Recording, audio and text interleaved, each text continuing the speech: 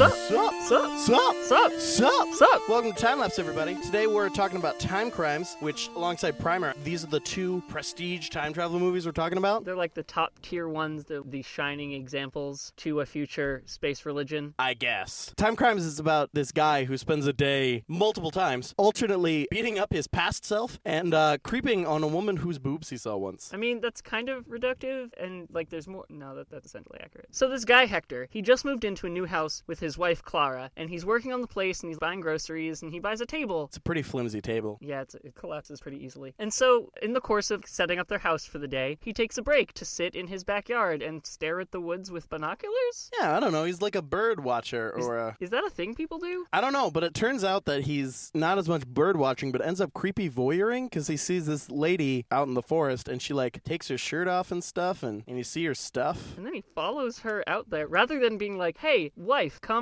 see what's up with this woman. Or just walking away or saying, that's weird. I'm going to look somewhere else. Right. So rather than do any of those normal person things, he decides to follow her into the woods. Which is his first mistake. Why are you doing this? I mean, maybe he's curious. I mean, what does curiosity have to do that? You, the audience, should know that if you see someone at a great distance disrobing in a forest and you don't know that they are explicitly disrobing in the forest for you, do not follow them into the forest because no good can come of it. This has been a PSA from Ars Paradoxica. So he finds the naked lady. Do we ever know the lady's name? I do not remember. I don't believe you ever find out that woman's name. That's kind of sad. Oh man, more sex objects in time travel films. We're going to come back to this later. Anyway, for some reason, he follows her out into the forest and sees that now she is completely naked and decides to, get closer to her. Like really close. Like super male gaze close. Like super gross close. And then surprise, he gets stabbed in the arm with a pair of scissors. Ah! Yeah, because there's this dude with a trench coat and his face is covered in bandages. The bandages are pink. They're like really distinctive against the green backdrop of the forest, so you can clearly see where this crazy psychomaniac is coming from. Yeah, he's terrifying. Like that thing with the binoculars. Oh, where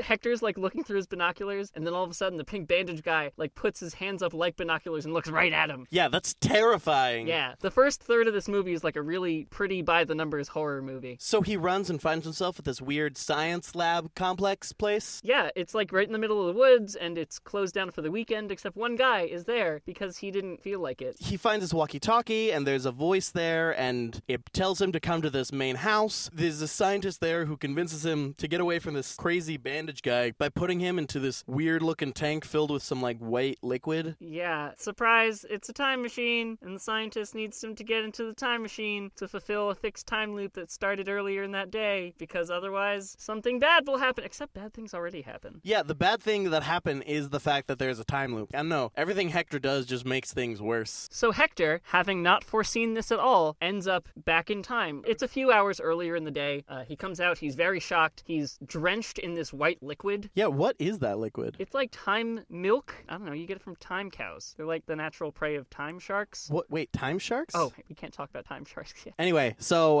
Hector tries to not mess things up, but then he gets into a car accident and is helped out of it by a seemingly well-intentioned woman, and she is the one who gives him the... Does she give him the bandages? No. He's already got the bandages. He's got the bandages because the scientist wrapped the arm that got stabbed. So he gets into this car accident, and he takes off the bandages from his arm and starts wrapping them all over his face. Because he has a head wound. But the bandages are soaked in the weird time milk, and that seeps into his head wound, and it is very strongly implied that that's what turns him crazy. I really like that it turns him crazy, because then that kind of makes his actions seem a little less unnecessarily awful. So after wrapping his head in white milk plus red blood mixed into pink bandages and being helped out of his wrecked car by this well-intentioned young woman where, sure have seen her before, and also there's a trench coat in the garbage that was knocked over the side of the road. He realizes like, oh snap, I'm gonna become this dude. I guess I have to be this guy now. No, Hector, you are the demons. Yeah, this is definitely like a horror movie where the protagonist becomes the monster. So he kidnaps the woman and forces her to strip in the middle of the woods because he remembers having seen that earlier and doesn't want to break the time loop? Later in the movie, he sees a woman die and he thinks that woman is his wife and then realizes that if he goes back in time one more time and basically he kills that woman so that his wife doesn't have to die. But like neither did that woman. Yeah, no one had to die there. If at any point they would just stop time traveling, things would be much better. I feel like we've said that a lot during episodes of Time Lapse. Spoilers for Ars Paradoxica. If you just stop time traveling, everything is gonna be okay. Well, as okay as life ever is. Oof, too real. So why is this one of our favorites? Well, I mean, so this and Primer are probably the two best examples of time travel narratives on this list. The Infinite Man and Predestination are both movies that were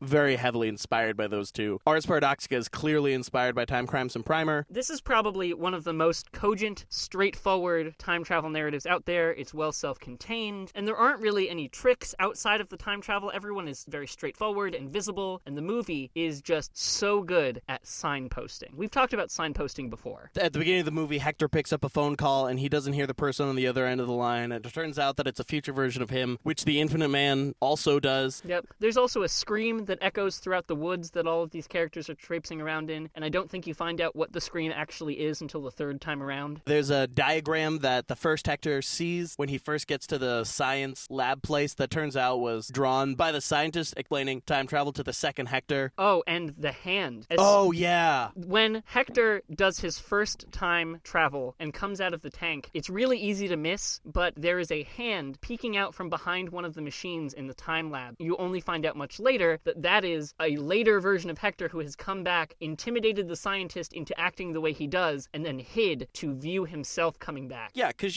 he's gone crazy because of the time milk. But it's not like they put that hand in only in the last scene. Like, that hand is there from the beginning of the movie, and you can spot it. Actually, when we went back to rewatch this for time lapse, we're like, okay, let's go for the hand. Let's watch the hand. Watch for the hand. Ah, there it is. Yeah.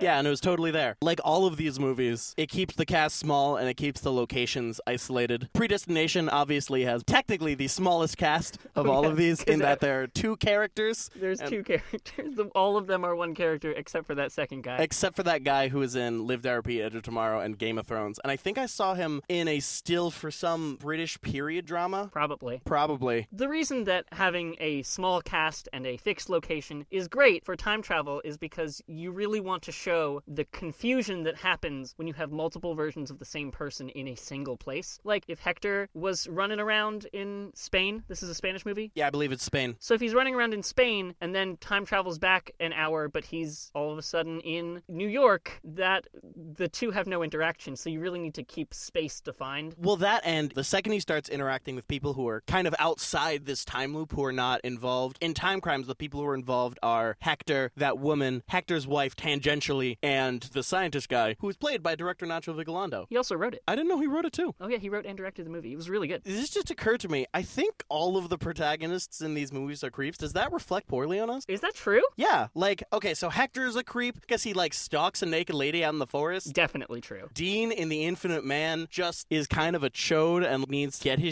together and learn how to treat women like not weird sex prizes. Aaron is definitely a creep in Primer because he has to stalk himself and shove himself in an attic. There's no way that Bill Murray doesn't get to some untoward shit in Groundhog Day, and even in the movie itself is kind of creepy. It's not as creepy given the circumstances, but only because there are incredibly extenuating circumstances is he not a super creep. Even Bill and Ted are kind of creepy. I mean, you can chalk that up to the 80s and boys being boys, but I really, really hate the excuse boys being boys, so I'm going to call them out. They're creeps. Ethan Hawke in Predestination is, Jane John always does that to themselves, I guess. Yeah, I don't know if that's being creepy so much as just whatever happens in that movie, jeez. He doesn't really have a choice to become the Fizzle Bomber. In fact, that's the end of the movie, is he realizes he doesn't have a choice. That lady from the typewriter store apparently sucks. Apparently she's just the worst. Yeah, it really does seem like all of the protagonists of time travel stories end up being creeps. Tom Cruise in Live, Die, Repeat, I guess, is a kind of nice dude. He doesn't want to go to war, I guess. But he does lie to Emily Blunt about how many times they've been through the time loop and takes away her agency as a result of it. Okay, that's fair. Everyone's creeps. Okay, so here's what you've learned from 6 out of 8 episodes of Time Lapse. Time travel kind of turns you into an asshole. Kind of makes you a creep. It definitely makes you voyeuristic. There's definitely a voyeuristic element to time travel stories that I think is really interesting. That being able to view yourself making mistakes, it's kind of that idea idea of having 20/20 hindsight when you can literally see yourself make the mistakes you made in front of you, and watching that and thinking that you are in a position to do anything about it is very voyeuristic. That's fair. You're kind of viewing your past self as a unfinished manuscript, and you can certainly reflect on your previous experiences through memory. That's fine, but when you start going to change it, it's sort of presumptive, and everyone likes to be gods. Lord knows, if you've ever played Dungeons & Dragons with me, you know I have a weird thing where all of my characters always end up having like a weird divine aspect to them. I don't know why. Well, even in Ars Paradoxica, there's a voyeuristic element, because we have the tap. For those who are listening to Timelapse but don't yet listen to Ars Paradoxica... Who are you? Please email us at arsparadoxica@gmail.com and then listen to Ars Paradoxica. But in Ars Paradoxica, we have the tachyonic activity projector, which is a fancy way of saying it's a TV where when you point it at something, you can see what was there in the past. It's a window through time. But the Office of Developed Anomalous Resources immediately co-opts that to become the spy police state that we have now because of smartphones, except like 70 years earlier. God, what did we do? I mean, that was 100% intentional. It was 100% intentional. But it reinforces that point that time travel definitely has a voyeuristic element to it that I guess I didn't realize was so omnipresent in time travel fiction until right now. Yeah, it really didn't sink in until we rewatched all of these movies, and it turns out that, like, all of these guys are kind of weird. I guess I don't want to tilt the bean can too much, but I think Marty McFly is probably at least a little bit okay. Yeah, I hope Marty McFly's... Man, I don't want to get to Back to the Future and watch it and be like, oh no, Marty McFly's the worst too. I mean, we even cut the film 11 minutes ago because it was just kind of gross. Yeah, the protagonist in that was really creepy. He, like, basically starts obsessing over this woman who he can only see in 11-minute increments that he only knows that he's going to fall in love with because he has been told that he's going to fall in love with her. But also, he makes a really big deal over the number of men she slept with. And I hope you guys know, I edit these episodes painstakingly, and I just spent 6 tries trying to say that sentence correctly. Yeah, we were going to do an 11 minutes ago episode. We decided it's not one of our favorites because of how creepy he is. That said, 11 minutes ago is a time travel movie that you haven't seen that is actually kind of clever and cute in a nice way. But we have a lot of time travel movies, and we chose 8 for this, and that didn't make the final cut. Yep, so you can go find that movie if you'd like. I think that we have to, you and me, Daniel, have to examine something about ourselves in that we are trying to write the best time travel story that we possibly can. If everybody in time travel stories is creeps, are we creeps? We're certainly definitely kind of weirdos, and I sometimes don't know what the hell we're doing here. We definitely don't belong here. Also, I will say, I know what's happening in Ars Paradoxica in the future, and so do you. It kind of gets a little messed up. Like, they do some messed up things in the name of time travel and America. Spoilers, creepy bad things happen in our show. It's not like Sally Grissom. It's not like Jack Wyatt goes... It's not like Esther Roberts... clone. Anyway, we hope you've enjoyed this episode of Time Lapse. Remember, all of this is to raise money for our audio drama series, Ars Paradoxica, the best found footage Cold War conspiracy time travel tragedy audio drama podcast on the entire internet. You can check us. You really can. We are on Patreon, raising money for our Money is Time campaign. Please, if you like what we do, head on over to patreon.com/Ars Paradoxica and pledge us a few dollars. Also, you can find us on Facebook, Twitter. Are we on Ello? We're not cool enough to be on Ello. Anyway, if it's Ars Paradoxica, it's probably us. Thanks for listening, and we'll catch you guys next week on Time Lapse.